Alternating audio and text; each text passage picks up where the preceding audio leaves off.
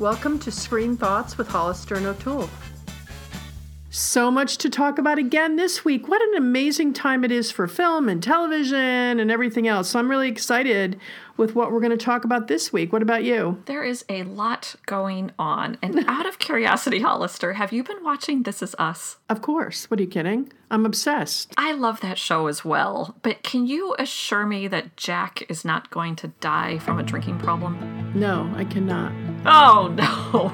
Do you already but I have... can't tell you that he is. But I certainly can tell you that he's not. I can tell you that I'm up to date, as you probably are not. And so far, we don't know for sure the reason for his death yet. Now, by the way, all right, let me just ask this question, though. Do you need me to reach out to you? Should you stop watching it? I have faith in the creators of this show that they won't completely torpedo me, so I guess I will keep going. But I did look for some happy news just to self-medicate the minute I saw Jack get the drink in that booth on that episode a couple weeks ago. But I'm sure you saw, we got a message from Lori in Boston with the news that Ted Sarandos from Netflix told the UK's Press Association there have been preliminary talks about a second season of the Gilmore Girls revival. Well, where's the question? I mean, that's not even optional. And I'm sure you saw as well, Lauren Graham is going to star in the new Fox comedy Linda from HR. As in human resources? As in human resources. So here's the little synopsis. The last line totally cracked me up. Okay, they're pitching it as a high-concept family comedy that explores the one bad decision that throws Linda's, i.e. Lauren Graham's, monotonous, unfulfilled life into an exciting but dangerous tailspin. Oh. Okay, now here's the last sentence. The comedy is part family comedy and part Mr. Robot. Mr. Robot, so dark that I had to stop watching it halfway through. I was too depressed. See, and all I know about Mr. Robot is what I read from your written review on screenthoughts.net. Well, is that why you didn't watch it? I really worry about you sometimes, O'Toole. I know. You can worry about me full-time. It's a full-time job. Well. But over in Shondaland, Lauren Graham's real-life beau, Peter Krause, The Catch, just started its second season on March 9th. And I'm sure you were in the front row, right, Hollister? I did not get into that show. You know, the only Shonda show I really like was Grey's Anatomy, and frankly, I watch it because I'm a loyal person. You know, I feel like we're married and I don't want to get divorced. We're just going to live together sort of separately for a while. And, I have not gotten, I watched the first Scandal season, but, just not my thing. Okay, now speaking of trying to proselytize you, I heard a rumor that you have been watching The Good Fight. I have, yes. Look at you. Why, tells me what a great mentor you are. Brought to us by Robert and Michelle King from The Good Wife. I just saw the third episode, and I was so excited because I'm sure you saw Jane Alexander plays the judge in the third episode, and we're going to meet her in a couple of weeks at the River Run International Film Festival in North Carolina. We are, yeah. She's going to be down there. It's going to be very exciting, yes. But also, every single judge in it so far has been a noteworthy actor, and I'm loving the show. Really highly recommend it to anybody who will watch. And the actors they attract, Broadway great Bernadette Peters, who I've loved recently on Mozart in the Jungle. I was so glad to see Sarah Steele is back, playing Christine Baranski's assistant, who I loved as the daughter in Spanglish. Yes, no, This Is Us and The Good Fight, in my mind, are the two best shows that came out this season in network television, by far and away. Now, Hollister, I will let you have the airwaves, but this was all my way of bearing my lead. I have a confession to make. Oh, really? I had to warm up to it. I've already made on our podcast, our 200 or whatever, 100 and whatever podcasts we've done, I've made 100 million confessions, and you've never showed 1 inch of your dark side. So go ahead. Let's see what it is. Guess what movie I just saw in a theater? Did you go to 50 Shades Darker?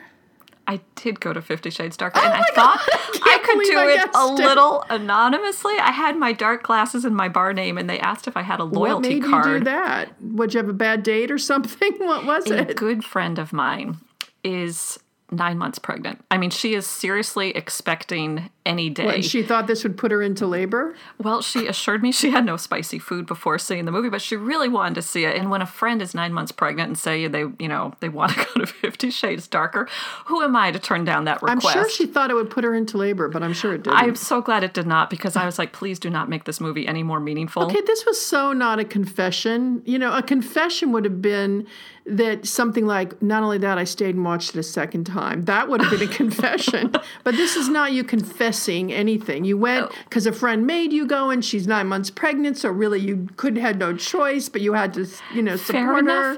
her. But it was worth the price of admission, because she then, blithely announces that Kim Basinger once stayed in her father's house, and we went with another friend, and she said, yeah, Marcia Gay Harden married her uncle or something like that, and I never would have known. 2 Oscar winners. We were all brought together by 50 Shades Darker. There you go. So there you have it. Now, I have a couple things too. Let's just start with the fact that they just finished shooting A Wrinkle in Time, which is Ava DuVernay's latest film. Oprah's playing Mrs. Witch. She has been busy, that Ava I know, DuVernay. that girl's My an goodness. actor. I know. You know how I feel about that. And Reese Witherspoon plays the lead, and it's going to be coming out in early 2018. But the screenplay was by Jennifer Lee, who wrote Frozen. And I don't know about you, but I loved the books A Wrinkle in Time when I was growing up. And so I can't wait to see what they do with it. And I think that kind of writer who could put together a Frozen will probably do a great job with that. No question, right? Well, speaking of Reese Witherspoon, and coming back to 50 Shades Darker, I have been watching Big Little Lies. Are you still watching on HBO? Why are you even asking that? Of course I am. Of course you are. Okay. Well, in our podcast, a person I meant to give a shout out to, and I don't think I remembered, was Zoe Kravitz, who plays Bonnie, the yoga instructor. Yes. She is the daughter of Lenny Kravitz and Lisa Bonet from The Cosby Show, which makes her the granddaughter of Helen on The Jeffersons. And this reminded me a little bit of Dakota Johnson in 50 Shades Darker, where not only are both her parents actors, but Tippi Hedren, of course, being her grandmother. This was the thing that just cracked me up. I remember reading about this back when I was reading your review of The Hunger Games with Jennifer Lawrence, where, you know how Lenny Kravitz was also in the Hunger Games franchise?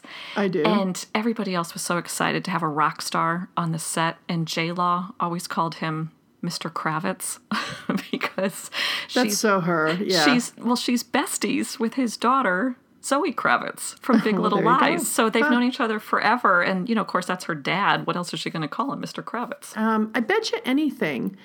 Jennifer Lawrence would have liked to have been in that show. Oh, in Big Little Lies? I think you're right. I think it would have, it sort of fits where she'd like to be going, et cetera, So I think she might have liked it. Now, I have something of great concern to myself. You ready? Oh, okay. So I was watching Girls this week, and I know not everybody's following it, but those of you who are, there's a big, twist in Girls this week, and I'm going to say it out loud. So if you're not up to date on Girls and you watch it, then turn us off for the next minute or so. But she's pregnant. Lena Dunham? Yeah, in the show, she's pregnant. Her character's pregnant. Okay, and do you know who the father is? It doesn't matter. The father's irrelevant. Okay, here's what's bothering me about this. Well, you know where I stand on this. I think it's so self-involved. Maybe there is no father. Maybe she's learned to finally just auto-create.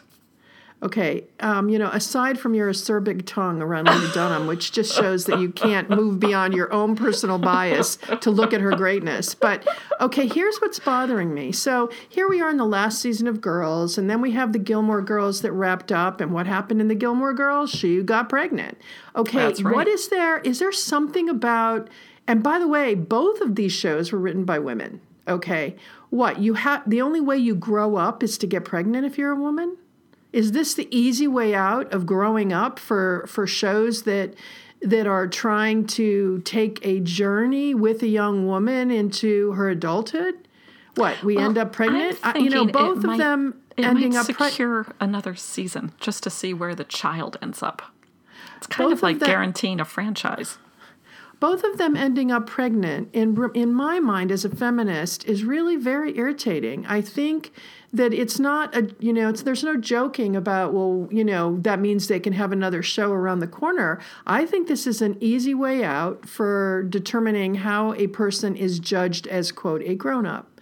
And I'm shocked that Lena Dunham took that stance, and I was shocked when I remember I watched the last episode of Gilmore Girls with my daughter, who's 30, who it very much relates to Rory and Gilmore Girls, and she was furious that was the ending. And I mean, livid. She is 30. I mean, there's whole swaths of the world population where they find 30 high time to be having a child if you want one. Well, but that's not the point, though. The point is, it almost means, okay, the way you become a grown-up is to have a baby, is the way it was portrayed. And I don't know how Lena Dunham's going to take it out, because there's still a couple of episodes left in her last season. But I just wanted to go on record as saying, let's not make this a trend. You know what I mean? Like, we don't need to have, everybody getting pregnant, and that's why we end these series that are about young woman coming into themselves. Fair and enough. Then the next thing is... But in the Gilmore Girls revival, Rory was almost twice the age Lorelai had been when she had Rory. Yeah, but, I don't care. The series on Gilmore Girls this time around was supposed to be about how Rory comes into her own, into being, quote, a grown-up. And so it doesn't have to follow her mother's path. Here she was struggling to find her way in business. And the way they ended it is, well, now she's pregnant, so we don't have to worry about how that's going to end up. It's just very irritating. But she did get an extra 14, 15, 16 years of adulthood than Lorelai ever got. I don't even know what to say with that comment, O'Toole. She got an extra 15 years of adult. No, you say, it's all about Rory coming into her own, but she had a long time to come into her own. I mean, she's in her 30s. What? So she's not 16.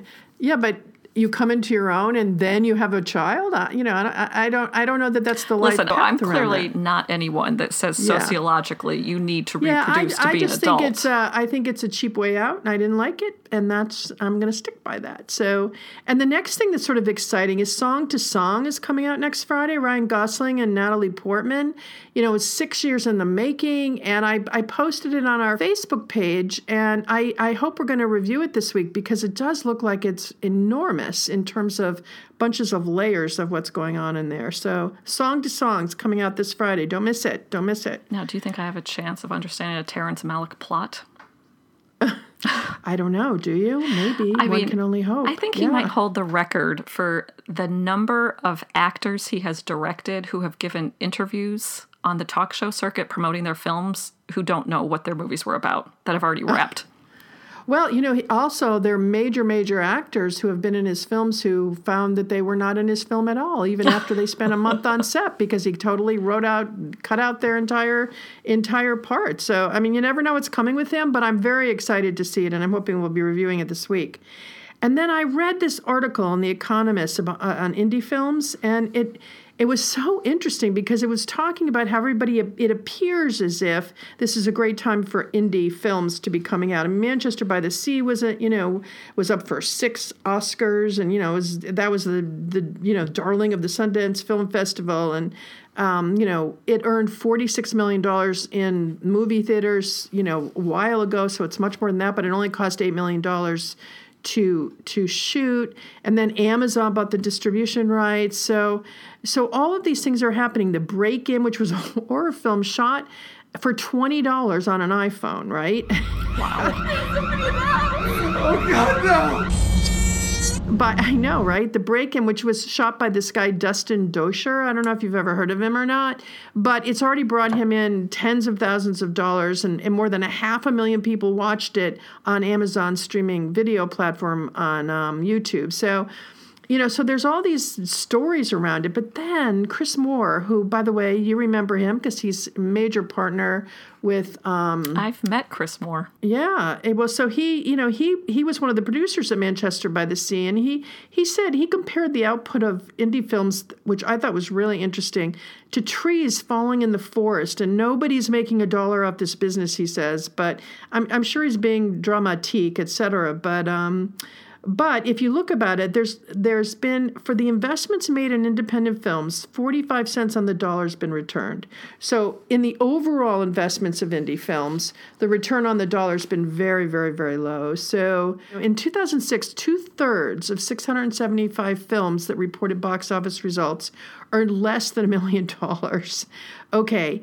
One of the problems apparently is people aren't going to the movies as often, especially because this young millennial generation coming up, they do everything on their phones and everybody's using Netflix and everything else. So people aren't going to the movies as much as they were. But it's definitely going to be a major trend shift as we move forward, and I thought it was such interesting information in there about independent films. Really was mind-blowing. Chris Moore has said some very interesting things about the industry, and he said, imagine, how in Hollywood, every time you make a movie, no matter how successful it is, you have to continually prove yourself over and over again because it's such a speculative business. You can always have a flop. He said, imagine if you're a world-renowned heart surgeon, and every time you went into operate, you had to apply all over again from scratch. I know, I can't even imagine, can you? No, I can't. It's a tough business. So I just sort of thought it gave a moment of pause. And while I recognize that more and more indie films are being made because people can, and they can raise money on, GoFundMe and places like that. So more films are being made than ever before. But they do have to be able to make a living doing this, being participants in this industry. So make sure you're not using those online streaming freebie things. Make sure that whatever films you're watching, you're paying for if you need to. Okay, so our list of 6 this week is great child performances by those under the age of 10. Now, Hollister, what inspired you? I like the topic, but what inspired you? I don't know. I have no idea what inspired me. But I'm going to start it off, and I'm going to start with Dakota Fanning as Lucy in I Am Sam. Oh, okay. Okay. Do you remember her performance in I Am Sam? I never saw I Am Sam, but that's the one with Sean Penn. Yes, it's with Sean Penn, and I think she was around 8 years old, and she plays the daughter of Sean Penn, who is a mentally disabled gentleman who raises her, and then, of course, they come in and they want to take her away because he doesn't have the mental capacity to take her into her teens, which clearly he did. But interestingly enough, he won an Academy Award for his performance, and I've read a lot that he was one of the reasons her performance was so strong. It was her debut performance, by the way. This was her first film that she did.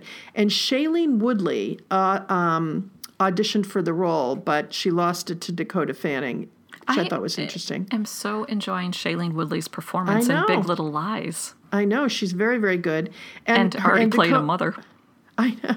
And Dakota's little sister Elle played her at age 3 in the movie. So that was Elle's first performance on film too. Quite a Fanning family, fan am I. I just think they're really, really good. So that's my first one. What about you?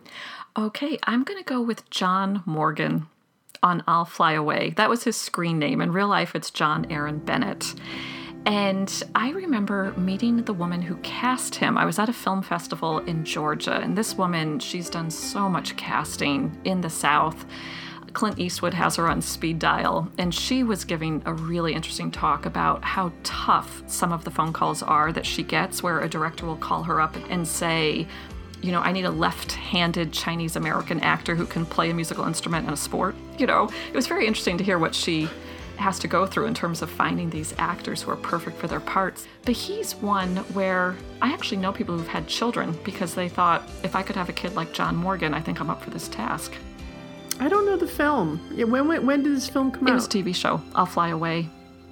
Oh, I don't know it, huh? So good for him. Yeah, of course he's now 6'1" and married. Yeah. And so when did the TV show come out? It was in the 90s, and then it was one that went off the air, and so many people were so distraught because it was such high-quality television. PBS brought it back after a huge petition campaign. Wow. Great. Yep. That's a good one. Okay, I'm going to move to Justin Henry in Kramer versus Kramer. That Jane Alexander was in. She was. And also, of course, Dustin Hoffman, who apparently held Justin's hand through the whole thing. Now, Justin... Justin Henry went to school in Rye, New York, and the director and one of the people trying to find who this young talent was going to be went up there to watch the kids play in the playground of the public elementary school in Rye, New York, and that's how they found him. You're kidding me. I know. And then, of course, he went out to L.A. to find his way afterward. He was still is the youngest person ever nominated for an Academy Award. And he plays the younger brother in 16 Candles, like 10 years later. But I think his performance in that was brilliant. And do you remember the ice cream scene? Everybody, of course, when you think of Kramer versus...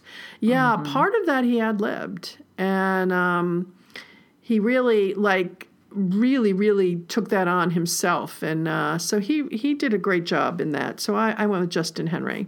I like that Mike Nichols let those actors ad-lib. Meryl, Dustin, all of them, Now, your turn. You go. Okay, I'm going to go with Rudy on The Cosby Show, played by Keisha Knight Pulliam, who was only 5 when she joined the series as the youngest Huxtable daughter. That's a lot of time for a 5-year-old to stay on task in a 6-month period, It really is. And at the age of 6, she became the youngest actress to ever be nominated for an Emmy. Did she win it? She did not, but I really thought she was cute on that show. Okay, I'm gonna end with Drew Barrymore, who was 6 when she played Gertie in E.T. What's he doing? What's happening? And I have to laugh. During her audition, she supposedly, this is the story, Spielberg said that she told Spielberg in her interview when she was sitting there talking with him in a very animated way, she wasn't really an actress at all, but, she was really a drummer of a really loud and menacing punk rock band called the Purple People Eaters, who painted their faces with makeup for every show and who played in some arena or somewhere, packed with thousands of people the night before she came to this audition. She went on and on and on with this story, and he thought, she can play this part. Isn't that great? Wow. I know. And then, of course, another one from a very storied family of actors, a multi-generational family phenom. Well, it was very hard. She, in later years as she's been interviewed, she said that she really took him on as a father image. And also everybody, the cast and the crew on E.T. And for 9 months, she felt like she had a family for the first time in her life. And then they all went away and she never heard from them again, although she did keep in touch with Spielberg. And she said it was devastating, that she had a really, really hard time coming out of that, being part of this family where she was, the cherished child for so long, and then everybody's gone. I can see that. Yeah. Hollister, I saw a photo this week that just cracked me up. Maybe you posted it. It was Steven Spielberg at a big event, and he was wearing a name tag. And of course, somebody said, wow, even Steven Spielberg dons the name tag. That wasn't me. I didn't. No, it was definitely not me. But you know what? I think it's good that he should wear a name tag. Yeah. Well, to me, it's like up there with Oprah wearing a name tag, Well, I will tell you, when I was flying back I don't know if I've ever told you this story or not. I know I've told you. I don't know if I've told it on the air. But I was flying back on a Swiss Air flight from Geneva to New York, and I was seated next to Jack Nicholson.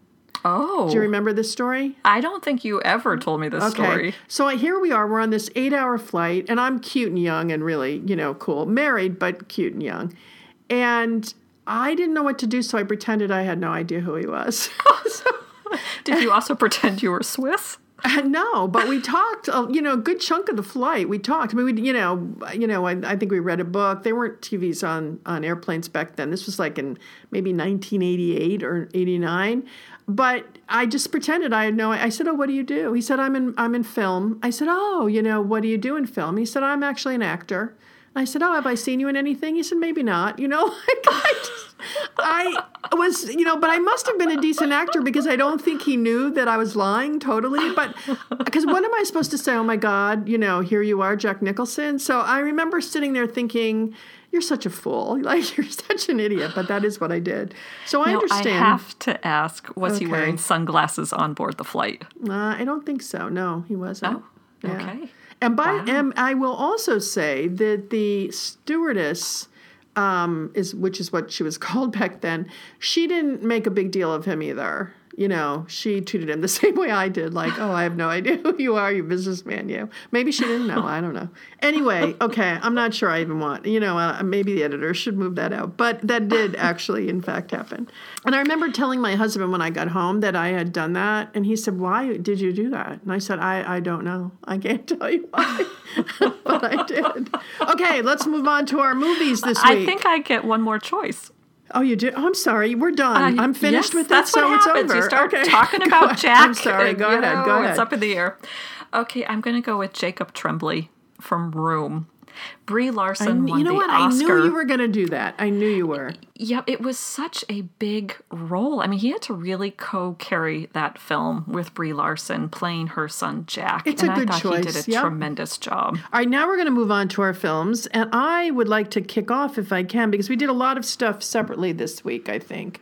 But we have somebody who listens to us down in North Carolina, and her name is Diane. And she asked me, sent an email saying, have you seen Paterson, which is, Adam Driver is the star of Paterson, the movie, and he's from Girls in the movie Silence. Yeah. And, he plays a bus driver. Ready to roll, Paterson? Yeah. When you're a child, you learn there are 3 dimensions: height, width, and depth, like a shoebox. Then later you hear there's a 4th dimension, time. There's sort of a sameness to his life, a boring sameness in my mind, interspersed with him writing poetry that seems to me to be a little out of place in the confines of his experience that we viewed. Like, I didn't know how that poetry could come out of his day-to-day experience. It's really very mundane. So she saw it, and after I saw it, I sent her an email saying I had seen it, but I wasn't ready to comment because I just didn't know what to do with this amazing movie.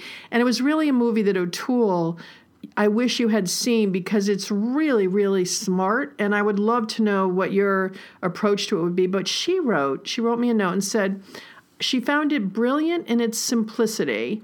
I guess a simple movie about simple people being satisfied with living simply and doing a bang-up job of it. Using simple not as an intellectual context, but rather, she said she kept waiting for the scene that would pull it all together. And so many films that are so contrived and follow a predictable arc, and when it does not, she said she was simply stunned. So she had this visceral response to the movie, as did I. But I'm still not quite sure what my response was. But he's very rigid, and halfway through the film, he's rigid in his day-to-day pattern. Like, he gets up at the same time, he has the exact same thing for breakfast, he walks the exact same way, da-da-da-da. And he's halfway through the film, we see this picture of him in a uniform, which actually, Adam Driver, after 9/11, joined the Marines. And really? Yeah, he did. And they show us, though, a picture of him in his uniform. And I couldn't help but wonder if that was why he needed the rigidity of a predictable life, with no surprises or something. He seemed to need it. But there's so many nuances to this film. Every detail is a nuance. And there was this thing with the mailbox where every day he takes the mail out of the mailbox and then he straightens the mailbox, which is sort of leaning a little to the right. And then halfway through the film, we see that the dog sort of goes out and runs out and knocks it crooked every day. And I know there's some meaning to that, but I couldn't figure out what it was. I go through trillions of molecules that move aside to make way for me, while on both sides, trillions more stay where they are. This is Paterson, bus 23. I have a situation. So it's based on Paterson, William Carlos William, who's a poet, and he was actually born in Rutherford, but he wrote a very famous poem called Paterson, which is based on that sort of rigidity, simple life, etc. In Paterson, New Jersey. Yeah, exactly. And so that's what this film is sort of based around. But the poems were actually written by Ron Padgett, who's, a living poet with roots in the New York school, which, of course, was influenced by Allen Ginsberg and his mentor Williams. and whose most famous member was, Frank O'Hara. So it had the poems that they use in it have a long lineage of solid poets. But at the end, one guy says at the end of the film, "I breathe poetry," and I took that to mean, and this is me like trying to find some higher meaning in it all. I took it to mean that maybe Paterson's life was full and rich, not because of a life he led, but rather that the poetry came out of his imaginary life that could be lived only with a life without any, diversions at all in it. Like the only way you could find that kind of poetry would be if you could live immersed in your own imaginary life, which I felt like he had to do to treat his wife as kindly as he did when I thought she was sort of a jerk. And some reviewer wrote that, it's a lesson in not letting stuff get in the way of your life. And I like to say to people, that's a diversionary explosion. I do it a lot in business. Don't let a diversionary explosion take you off the path of the course of where your company's headed. And I guess maybe that's what it was about. But, I think you have to see it, and I think we're going to have to talk about it again after you have. Well, I would love to see it. I read about it when I was at the Cannes Film Festival. It was written and directed by Jim Jarmusch. I still am thinking about his movie Coffee and Cigarettes. I'm not sure I had any insights on that film, but I would love to see Paterson. Yeah, I think we need to revisit it, and I thank you, Diane, so much, because I'm not sure I would have actually gotten to the movie. It's not playing everywhere, but it's playing a little bit in a lot of places. So definitely look it up if you like that intellectual exercise of trying to read between the lines of something. And certainly, if you enjoyed Adam Driver, in Girls and in the movie Silence, this is such a different role than he played in Girls, which shows that he has a breadth of opportunity in front of him as a major actor of our time. He was also in Star Wars. He plays Darth Vader in Star Wars. And I last saw him in This Is Where I Leave You. Well, there you go. So he's he's a contender. Let's put it that way. So anyway, you got to find a way to see that, and we've got to definitely discuss it again after you have. So thanks again to Diane for putting it in front of me. And, just from Diane's comments about Paterson and another email that we got from our listener, Janet W., about the show we're about to discuss, Hollister, once again, I am just struck at how smart our listeners are. They have a lot of really insightful things to say. Well, as if you're the person to judge how smart they are, but okay. Let us introduce you to Nina Proudman. This was a show that was recommended to us by one of our listeners, Janet W., and it's called Offspring. It's an Australian television show available now to U.S. viewers on Netflix. It first aired in Australia in 2010, and they've renewed for a 7th season in Australia, so it's still going on. Brought to us by the people who did the Australian TV show The Secret Life of Us. And Hollister, I thought of you because that show starred Joel Edgerton, who recently you saw in the movie Loving. Yes. He was the lead, Richard Loving. Exactly, and I liked him a lot. And it was so funny, when we saw that email, didn't you think, oh my God, it could be another McLeod's Daughters. Yes, absolutely. And I was so excited. I was like, not only that, there's 6 seasons already out. I could take another 2 weeks off of work and sit here. It was one of those things where I such high expectations, and they were not dashed. At first, I watched 45 minutes and I thought, I'm not sticking with this, because the first episode is an hour and a half, and then by the end, I'm totally hooked. I'm not going to allow myself to binge it. I'm not. My name is Justine Hollister, and I'm a binge watcher. Okay, I'm not going to binge it. I'm not. I just want to tell you that. Well, Hollister, we're having a bit of a role reversal because I started watching, and I know Janet told us that it just keeps getting better and better. Oh, my God. I enjoyed the pilot. I thought it was like Ally McBeal-ish, if you set Ally McBeal in Melbourne. Dr. Proudman? Good God. Hi, I'm Chris Havel. It's a new pediatric guy. Everything changed the day Nina met Chris. Nina, you're holding my arm. Oh. Layers of people, yes. And you hear her thoughts. She has this rich fantasy life. It reminded me of the show that we both loved, Last Tango in Halifax. Right. If only she had her sister Billy's confidence. She's everything Nina isn't. Could you help me inside with something for a sec? Yeah, I just want to move this bed over to the window. No problem. Hang on, you better take your shirt off. I don't want to get grass clippings on the Manchester. where it's funny with a lot of heart, but the family is a mess, but in a comical way, but there's serious issues. And above all else, the quirk factor is very high. Quirky characters, quirky plot lines, there's a little bit of mystery. Oh, and then there's Cherie. She's been Nina's mate for years, but boy, is she carrying a big secret. Far out. What a mess. But everyone in this quirky family is looking for love, and I loved that about the show. Are you going to watch the whole thing? I mean, are you going to keep going? Well, here you are saying that you're not going to binge it. From the moment we got the message from Janet, I sat down and I watched 10 episodes in a row, and I thought, I'm just like, oh my gosh. I was like, by the I'm way, just she like never does that, Hollister. Janet, just so you know. Never. And I thought, I do that, but you don't. Yeah. Well, I remember what you said when you said you first watched McLeod's Daughters and you had to call in sick and you just didn't leave your house for days. It was winter, and thank God there was a blizzard because that took care of 1 week. But the second week, I'm telling you, I just told people, oh, I'm not well. I'm so sorry. And I couldn't help myself. So yes. Oh my gosh, yes. On top of that, you get all the extra boon of the Australian accents, the Australian turns of phrase. So in the opening scene where our protagonist is in a swimming pool and she feels like she bungled her tumble turn, I was like, what is a tumble turn? And then I was like, oh, that must be a flip turn. It's a flip turn. Yeah, exactly. Yeah.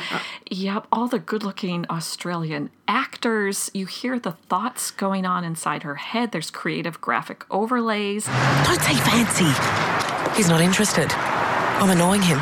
Step away from the gorgeous man. And it raises some existential questions, which you hear sometimes in voiceover. And let me just give you an example. There was one that I just heard last night where all of a sudden you hear the character ask herself, why is there always such a big gap between what is and what should be?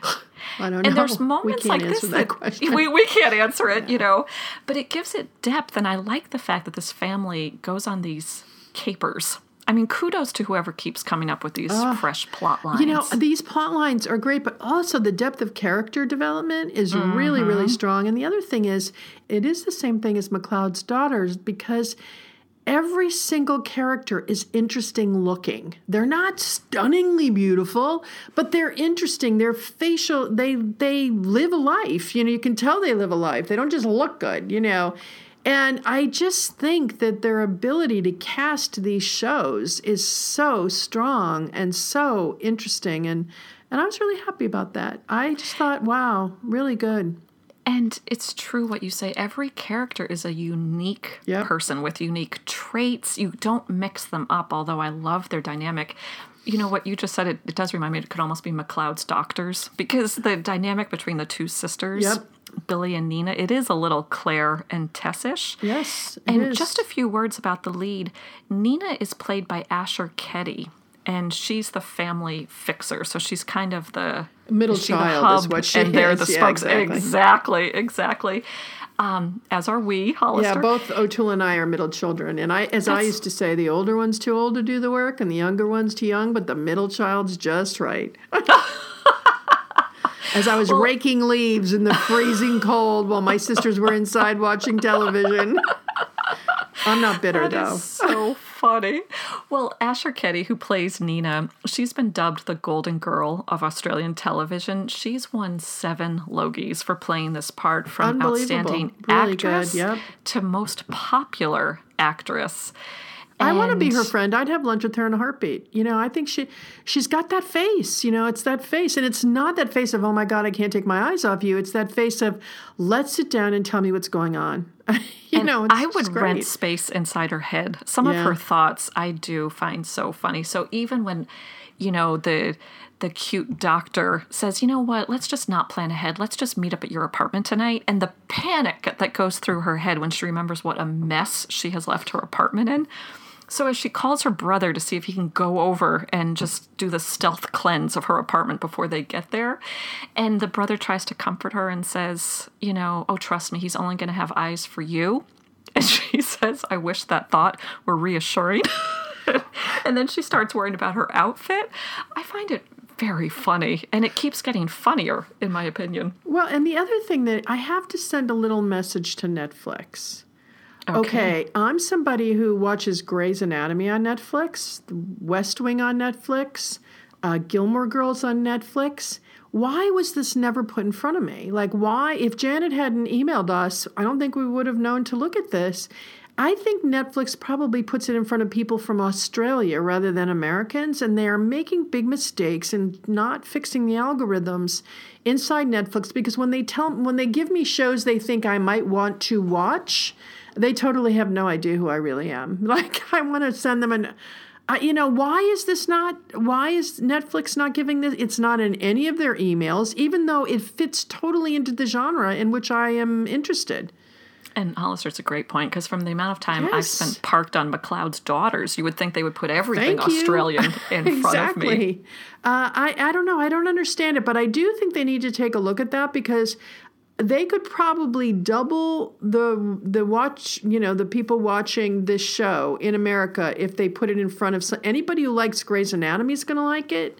Mm-hmm. Anybody who likes Gilmore Girls is going to like it. There's a lot of similarities in the structure that would really work for it. So I just want to give that little shout out. Another show it reminded me of, which first aired in the U.S. after this show had already aired in Australia, is Emily Owens, M.D., starring Mamie Gummer, Meryl Streep's daughter. Yep. When I think about her blonde hair pulled back with the scrubs, I think she looks a lot like Nina in Offspring. I didn't like that show. You turned me onto that show, and I watched the first episode, I think, of it, and I know it didn't even, other people must not have liked it either, because it didn't make it past didn't make it, and yet Justin Hartley played her love interest, who is now the Manny on This Is Us. Well, and the Manny, of course, from This Is Us, I love that, that it's something he can't get away from, but it also helps him live his life. Mm-hmm. Fabulous juxtaposition of that. Yeah, there are some lines in Offspring that I just think are great. Like the mother, who looks a lot like Mary McDonnell, when she says to the daughter, I didn't liberate myself so you'd go running back inside the cage. Just when you don't think there's going to be a funny line. Mm-hmm. Or, so this isn't a lunch. You've invited me on a stakeout. I mean, again, these dynamics. But that, by the way, that mother role, I think, is beautifully written with somebody who, and whoever wrote it really does understand the dynamic of the left woman, the woman who had to walk away from a man. I just think they nailed the pain, but also the strength, and I love her. I think she's an amazing character. And they're all out there seeking at the same time. So when the mother says to the grown son, Jimmy, when she's worried about him, and she says, I've been in a state of controlled panic since the day you could walk. It's another great line where I guess it's true that parents really never you stop worrying about their kids. Yep. The one that plays Billy, the sister, I think she's a very interesting character. And when she's talking about this woman who she thinks only dates older men, and she calls her a sexual archaeologist, where she has a taste for fossils. I do. I find myself laughing, and then I find myself thinking. It's a gift we got. It's also shot very well. The cinematographer in this is very, very good, and the shots that are painful, he sort of moves back, or she moves back a little bit, and gives you a little room to feel it rather than in your face feeling it. And I just think the ability with the camera has been really strong. It's not one way or another. It's not like the walk and talk, on the West Wing. It's just really, really strong. Everything about it is great. It's a very good point. There are a lot of outdoor shots, so maybe that's why we're not so confined in one office. Although that balcony where she works as an obstetrician, where she often just goes outside onto that balcony, it reminds me of the Boston Legal balcony mixed with the Grey's Anatomy walkway. It's a great moment where the characters can take a pause and have a conversation outside. Well, it's a great stage for a conversation you want to be memorable. Yeah. So it's really, really well done, and we highly, highly recommend it. And I think we should give the last word to Janet. Okay. So this is how she describes Offspring. I thought this was so well put.